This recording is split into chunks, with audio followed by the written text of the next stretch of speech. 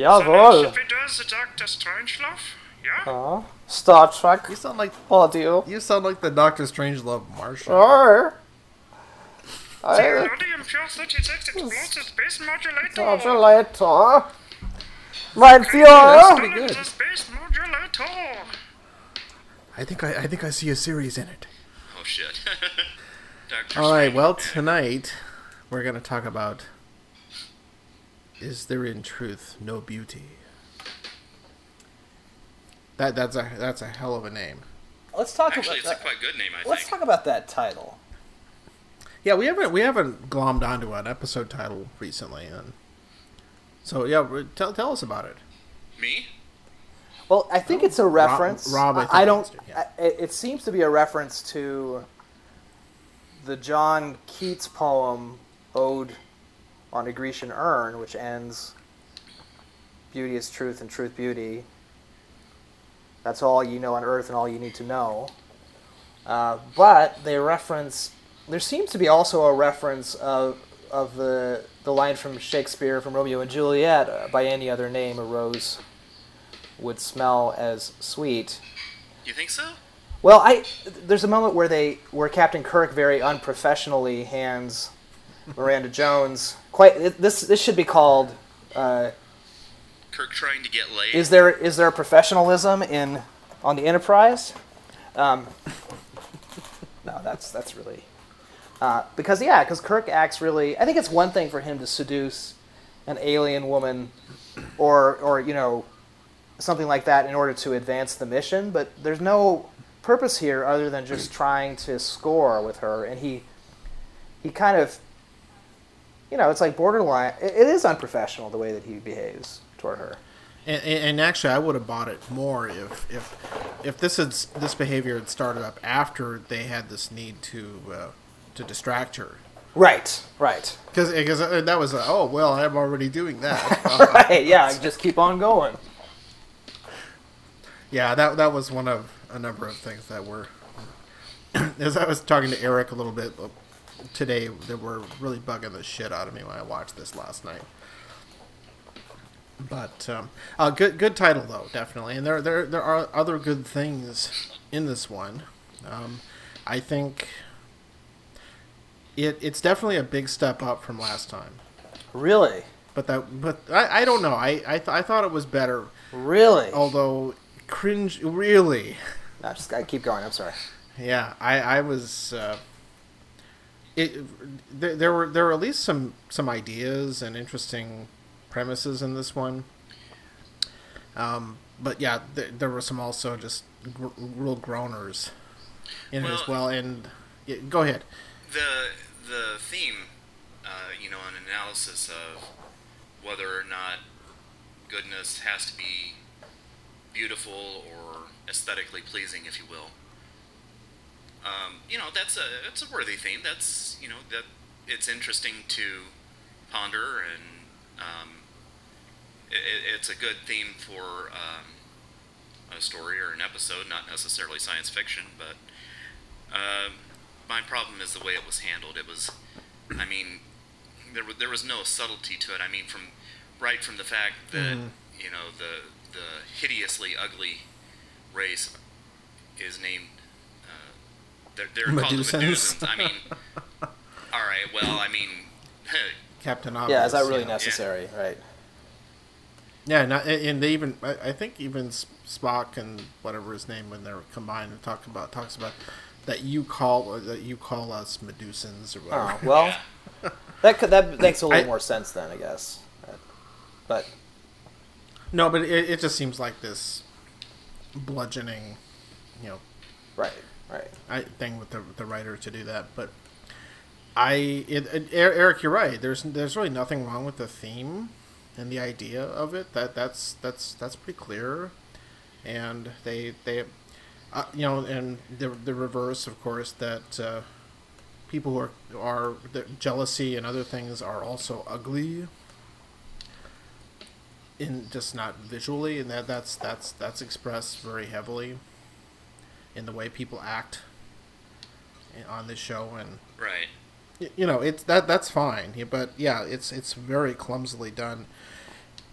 And some of the ways that they shoehorned this idea into a science fiction story seemed a little awkward to me, too. Well, the thing, most of the elements of it were, I don't know how you would incorporate them into something that's not science fiction. I mean, like the alien race that's so hideously ugly. The whole thing about getting trapped in the energy barrier at the edge of the galaxy. I mean, that's, Mm-hmm. how would you handle that other than in science fiction? Oh, Or did I I'm miss not what saying you I. mean? No, I'm talking much more about the general ideas, Oh, okay. which the way the dramatics were handled could have been an episode out of a bad soap opera, and thing with all the jealousies and oh my God, she's blind. Dun, dun, things Yeah, like that's that. the twist that she's blind is not, it's not a big payoff, I don't think, for the build up. The mystery of her character is that she's blind. I don't know.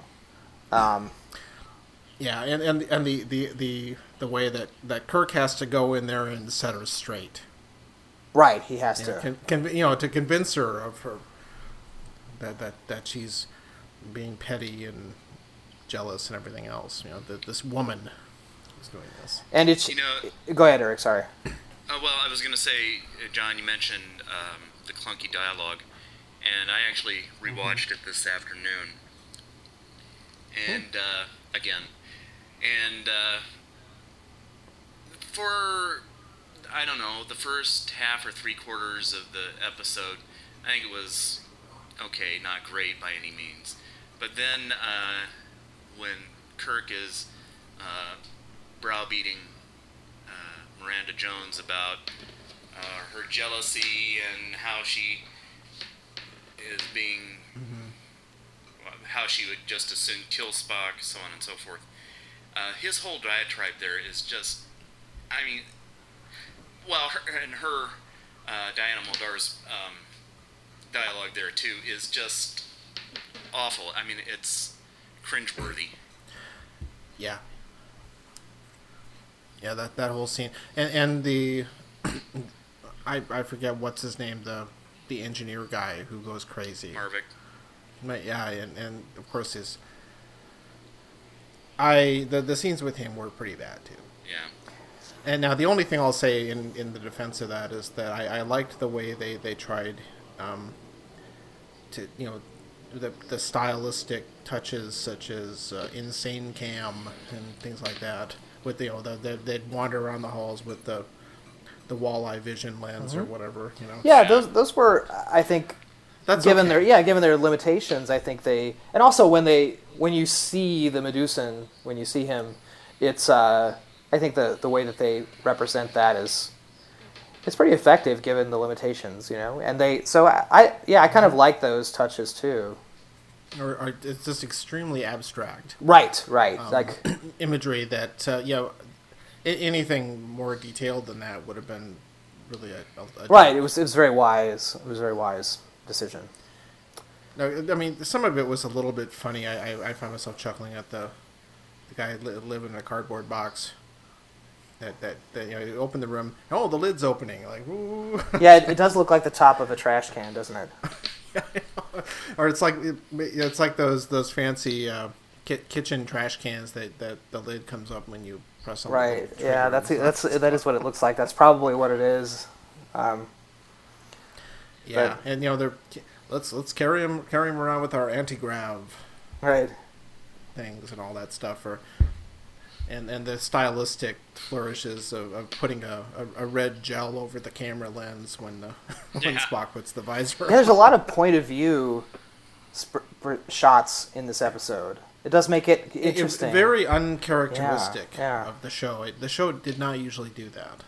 Yeah, absolutely. It's Which makes it interesting. It's just it's just a little strange. Yeah. And the music was kind of over the top. You don't like the theme that they came up with for like the organ motif for what's his name, the ambassador? It's a little bit too groovy. You know, it's really now. It is really groovy I theme. was just gonna say, does that presage the way to Eden? I'm building up to it. I hate to say it, but I actually had this queued up on Netflix, and and the next episode came up, and I was just thinking, God, this really makes me look forward to Spectre of the Gun. Whatever its flaws are. I think that one's going to be a lot more fun. Yeah. But and quite frankly, I just tire of Diana Muldaur, especially having just seen her last season in a different role. What was that?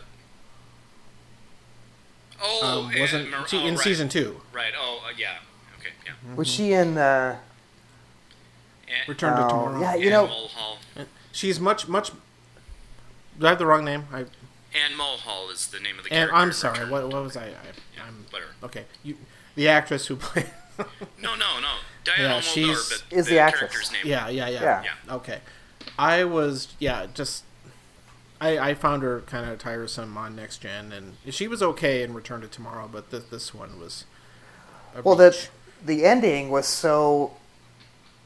It felt so similar to Return to Tomorrow when he occupies Spock's body, and we see Spock going, oh, ho, ho, ho, and smiling, you know. And Yeah, you almost it was almost him.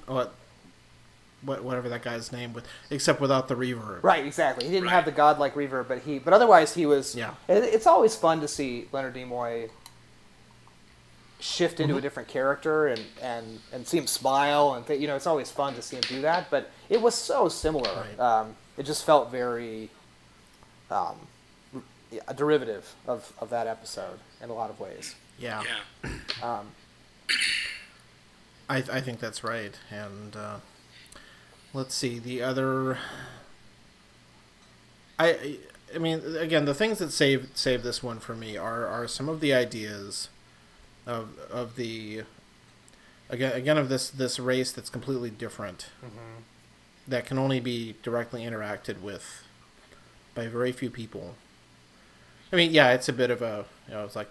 The mere sight of them drives men mad, and things like that. That's because they're so ugly. But you're right. Well, It's nice because the sort of universe or the galaxy that we're presented is so populated with humanoid aliens that it's really nice. It's like let's acknowledge that there are things that are hard for us to comprehend. The creatures that we can't quite grasp. Which, in a way, is probably the most realistic alien Absolutely, life form ever yeah. portrayed. Yeah. Anyway, so If you were going to have one. But go ahead, yeah. Eric. Sorry. Well, I agree that it's nice. I personally think that it's overwhelmingly likely that there's not only life somewhere in our galaxy, but probably intelligence of some kind. But the reality is that whatever form that life may take is almost certainly going to be radically different than anything on Earth. That humans with masks on. Yeah. And so, Yeah. but the thing that I question is that they say that the Medusans are not corporeal, and they're formless. So, what exactly is it about a non-corporeal, formless being that could be so hideous that it would drive somebody instantly insane? Oh, it's just a device. Well, yeah, I understand that, but I mean, it's Yeah. You don't. It doesn't bear. No, you don't buy it. Yeah, No. I mean that's kind of hard to swallow. yeah. Because it could but- presumably he could shift his form to make it more pleasing or less insane making. Yeah, or Insane making. Yeah. Yeah. insanifying. No, you would think, and then he wouldn't have to live in the box. trash can. Yeah. Yeah, like Grover, or not Grover, Oscar. Oscar on Sesame Street. Alien Oscar the Grouch. Yeah. I think it's just to return to misogyny corner, or more like misogyny street in this episode. Yeah, this one is Main Street. I think it's interesting that the writer of the episode, it seems, is a woman, and I'm just thinking of the scene where they're all the men are kind of harassing Miranda. Yeah, they're all kind of condescending jerks. Yeah, they're saying, "Oh, how can someone so beautiful be surrounded by ugliness?" And you're too delicate and pretty for this job. Oh, you need humans. Yeah. You can't go live with those ugly people in Africa, or in the planet. I'm sure that was done in a movie somewhere too. And she does. You can't go be a missionary. Yeah. And there's that moment where she gets back at Dr. McCoy by saying, "Well, how can you go through life seeing people in pain?" And it's like, oh, touche. Not touche. I didn't particularly like the character either. I didn't. She seemed kind of petty and self-absorbed, but.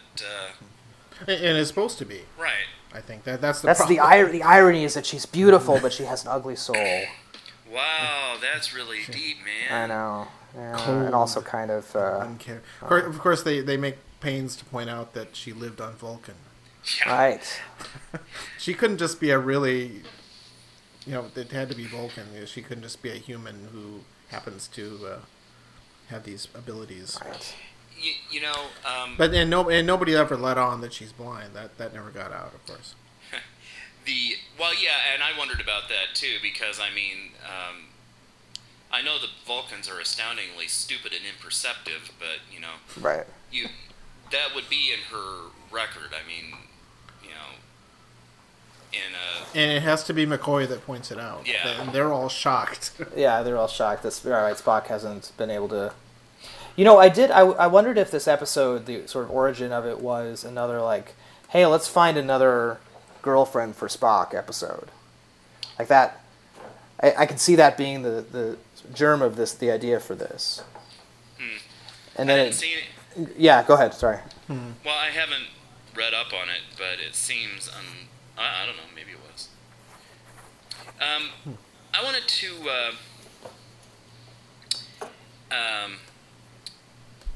talk about the whole thing about misogyny corner, and particularly with '60s era shows, it's particularly relevant because female characters were very stereotyped.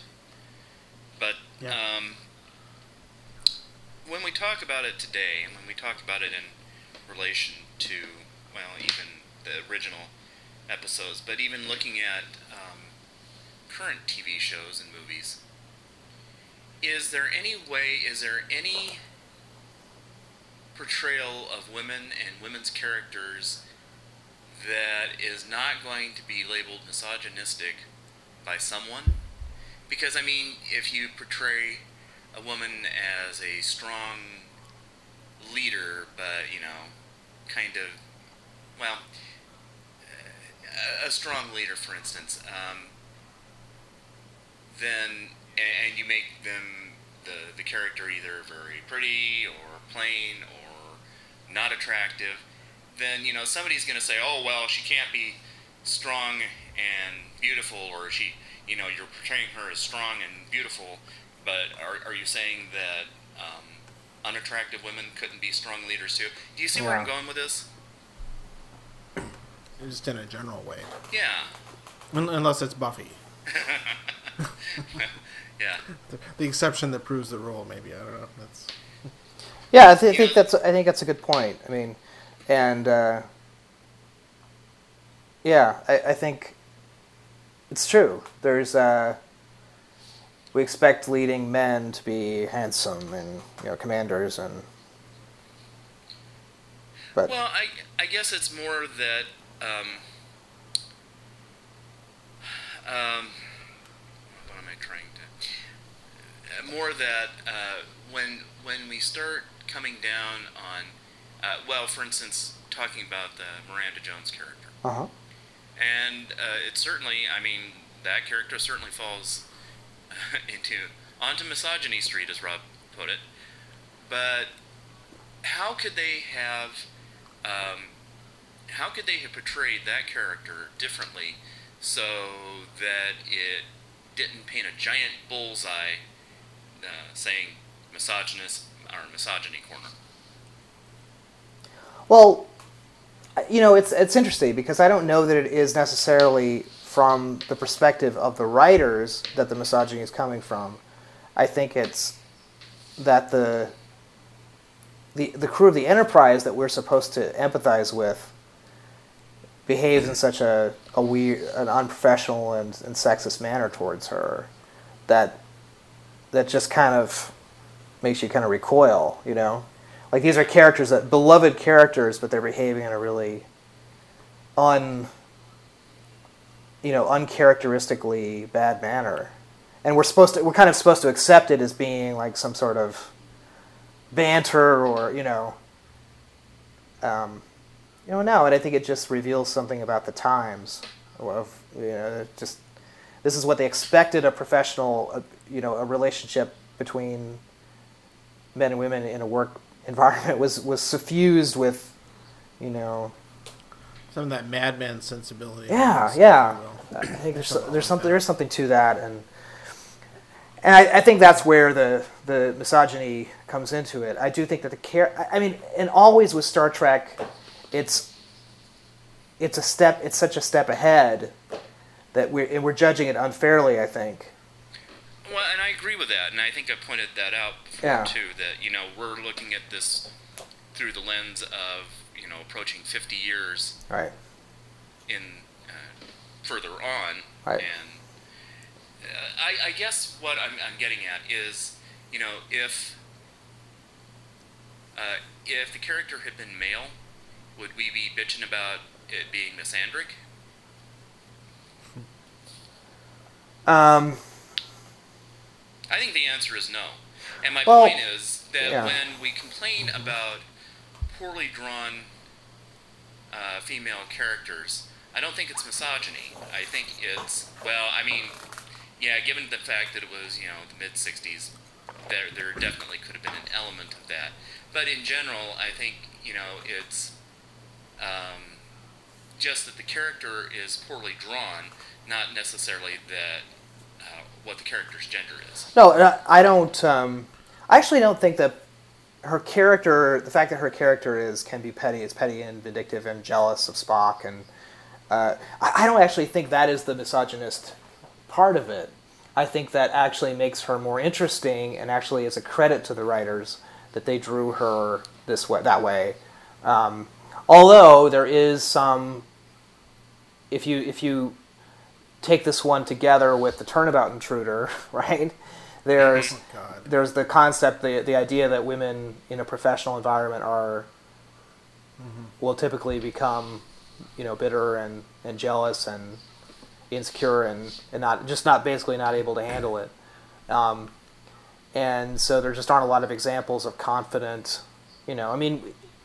women in professional leadership roles in this series. It's not as, although there's the Romulan commander who's sort of seduced, and we kind of talked about whether that makes her, that's another instance of the writers kind of going, well, women are weak, and so she could be seduced by Spock, and I don't know, but I think it's more, for me, the Misogyny Street really was just the idea that our favorite characters were behaving badly towards this woman, and obsessing about her attractiveness, which just wouldn't have happened, with a male character.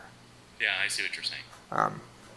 And of course, the other thing that comes up along the production is that the male guest characters who are, peers of the main characters, they dress in for the show professional looking attire. Mm-hmm. Right. So they're wearing the jumpsuits or whatever they're doing, and the women often do not.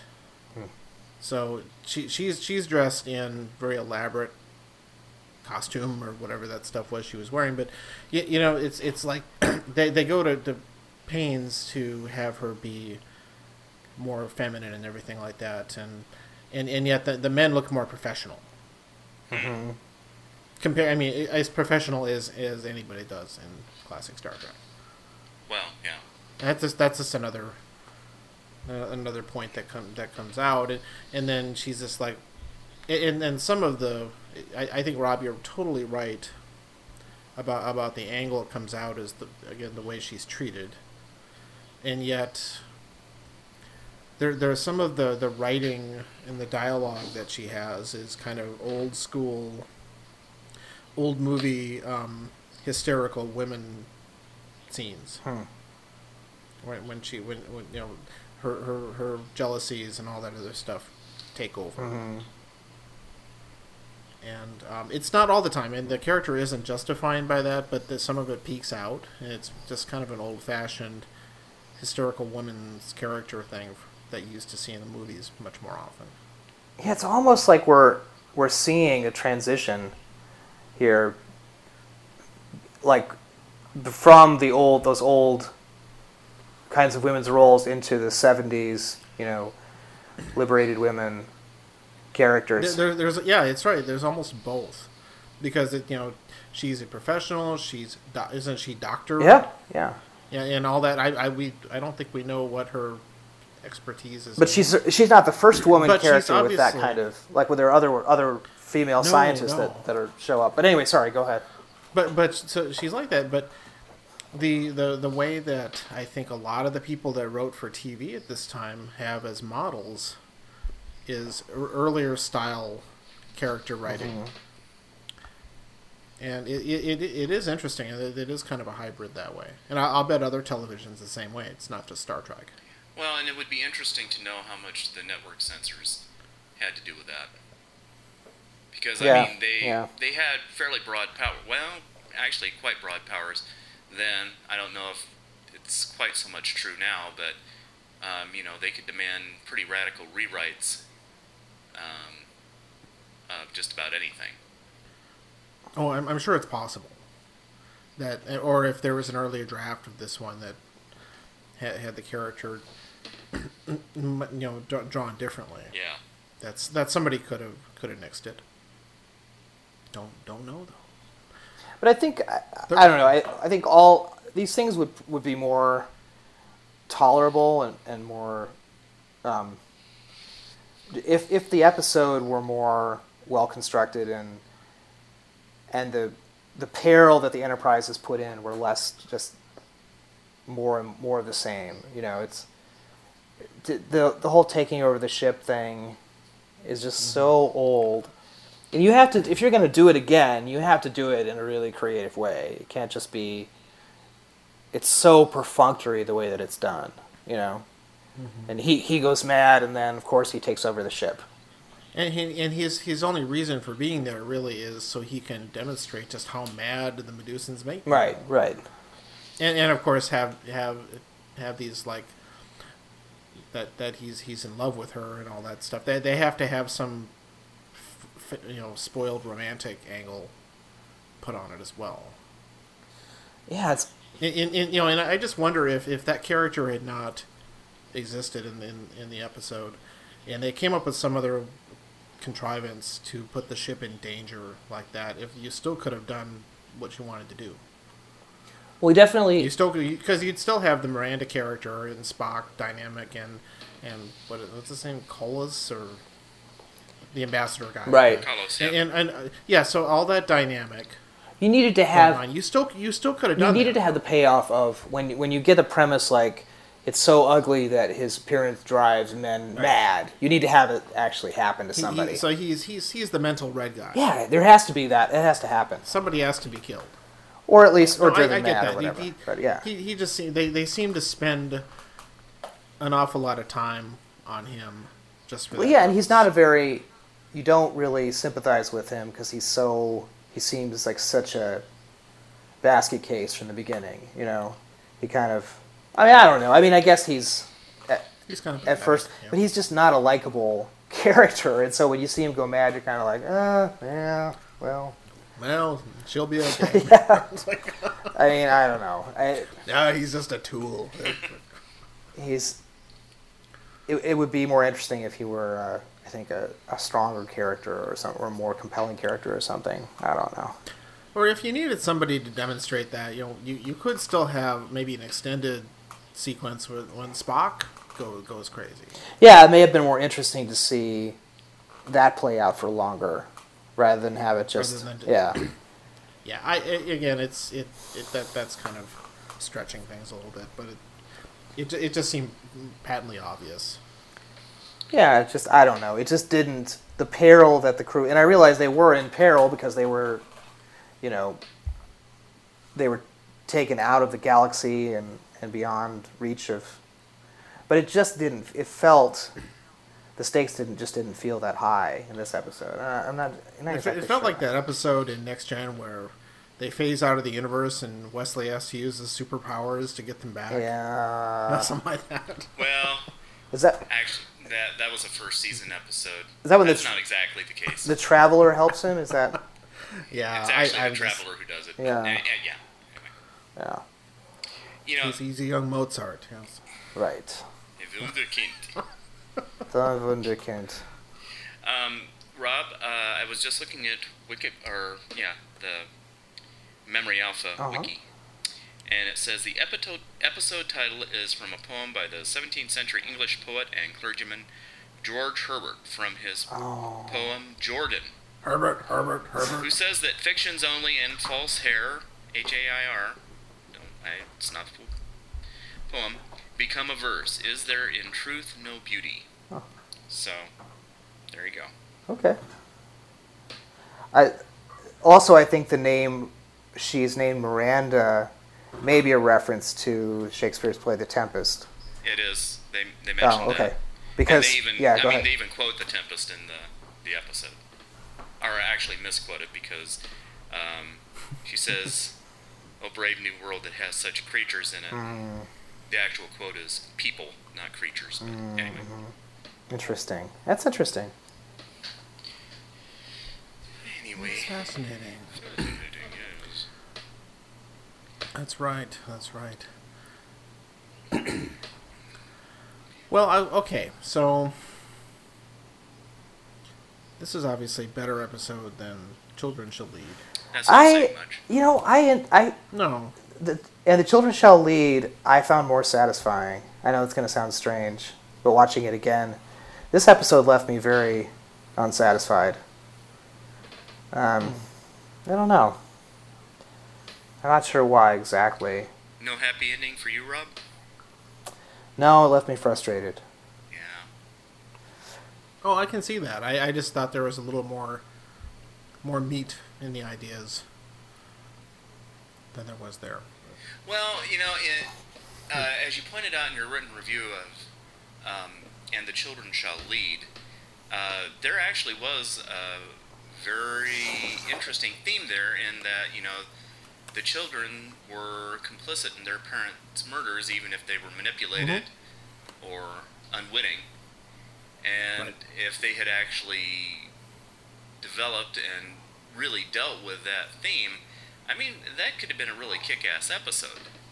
I mean, very dark, Yeah, but exactly. although like we've been talking about network censors and things like that, I don't think an episode that dealt with that heavy a theme ever could have made it on the air. I think that was my point, was that there was no satisfying way to address something like that. Yeah. And then you were left with this shell Yeah. that kind of skirts around it a little bit. But Yeah. I just thought there was a little, the idea in this one of the aliens and the little bit of the stuff with Spock and everything that made it rise a little bit above. Yeah. And the ending is just like, well, off you go. Yeah. Not a lot going on, but and the crazy cam, The Crazy Cam. you did have that, and you didn't have the guy with the giant shower curtain.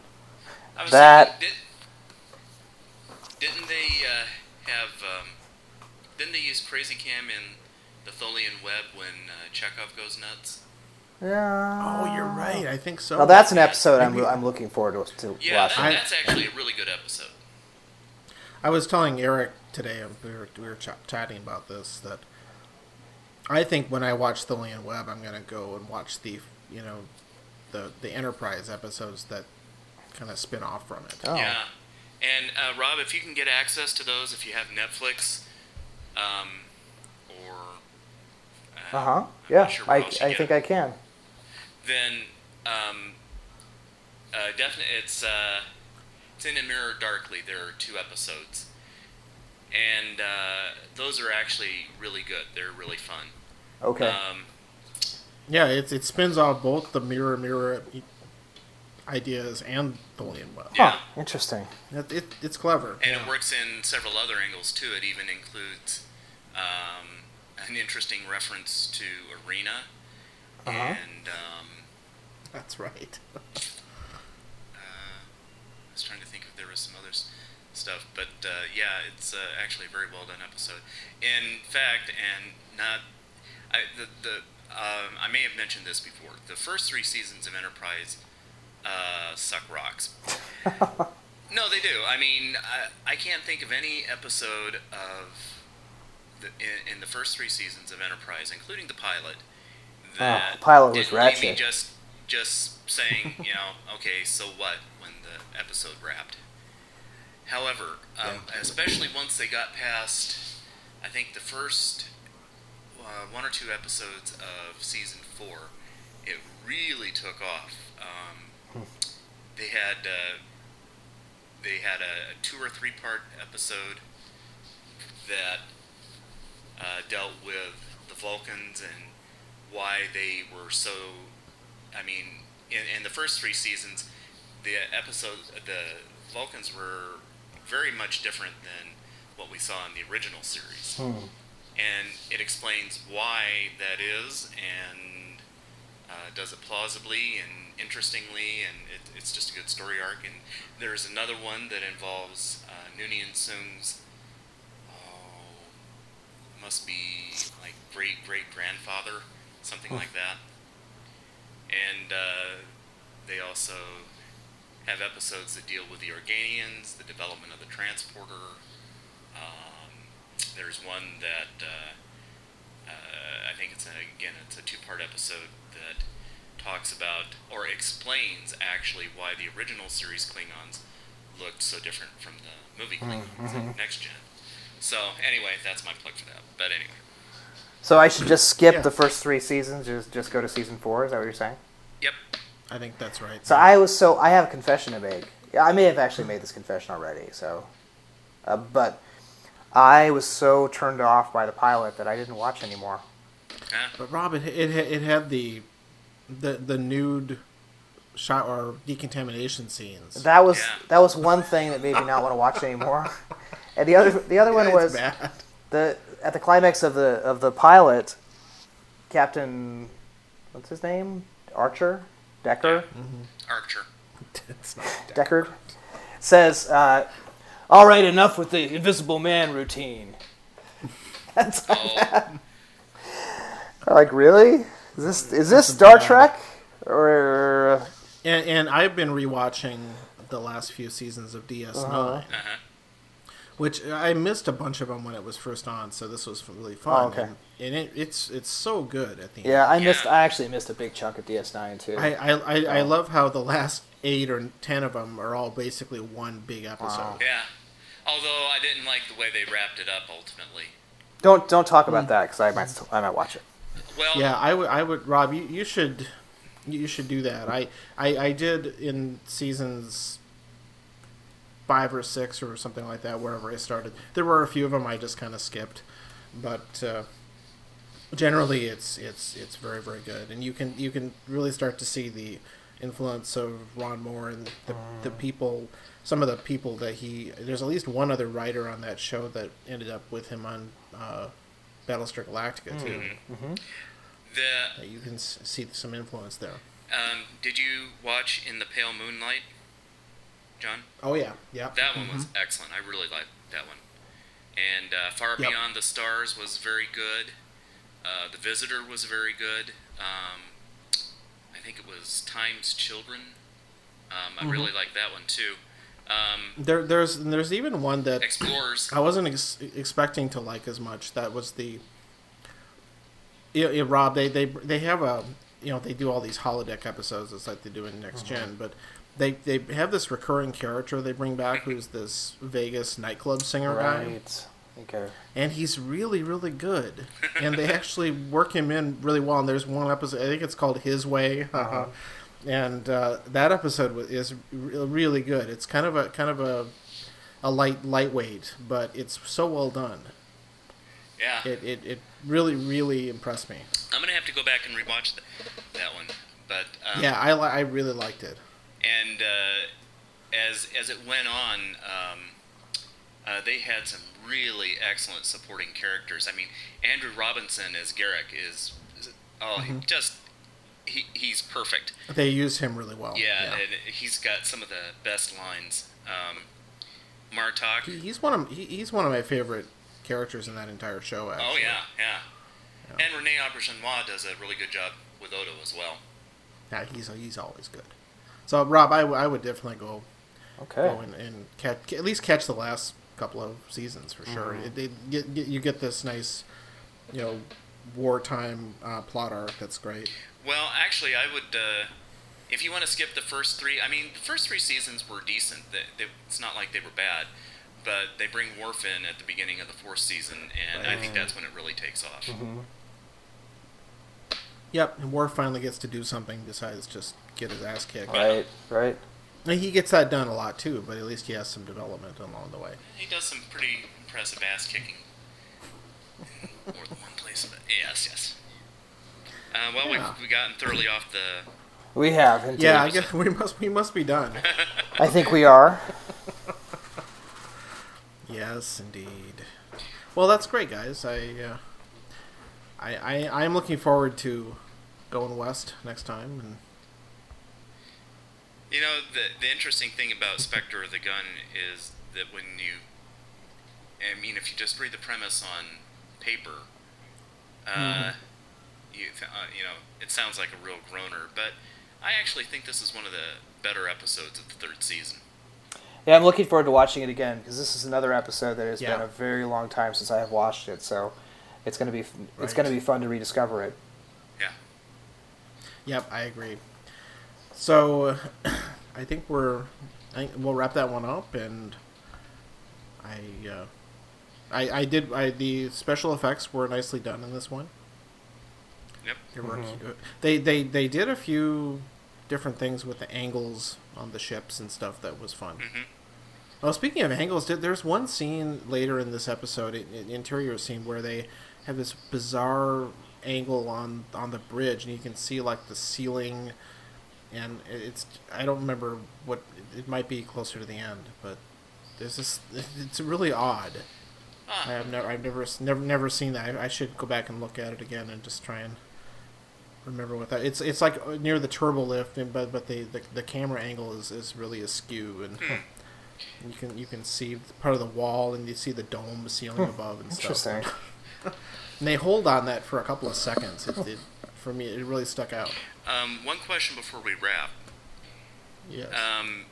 In watching the remastered episode, did either of you notice anything about Spock's close-ups? Besides the makeup? Well, yes, but a particular aspect of the makeup? Hit the ears? Yeah. You can tell They've sort of done some tinkering. Well, no, you can see the seams where they attached his ears. Yeah. I did not notice that. You can see it, and I'm still quite, I'm still quite amazed how good a job they still did, even though you can see the seams. But I still think it's amazing how much obviously how much care went into doing it. The makeup and the special effects and everything, and the sets were meant to be watched on like a 12 or 15-inch 60s Analog era TV. black and white or maybe color TV. So it's not there. There are going to be problems with it when you see it. now. Okay, interesting. Yeah. Very impressive. Yes. Well, guys, I think we'll wrap this up for tonight. Okay. Sounds good. Okay, and thanks for listening. Good night. Thanks, guys.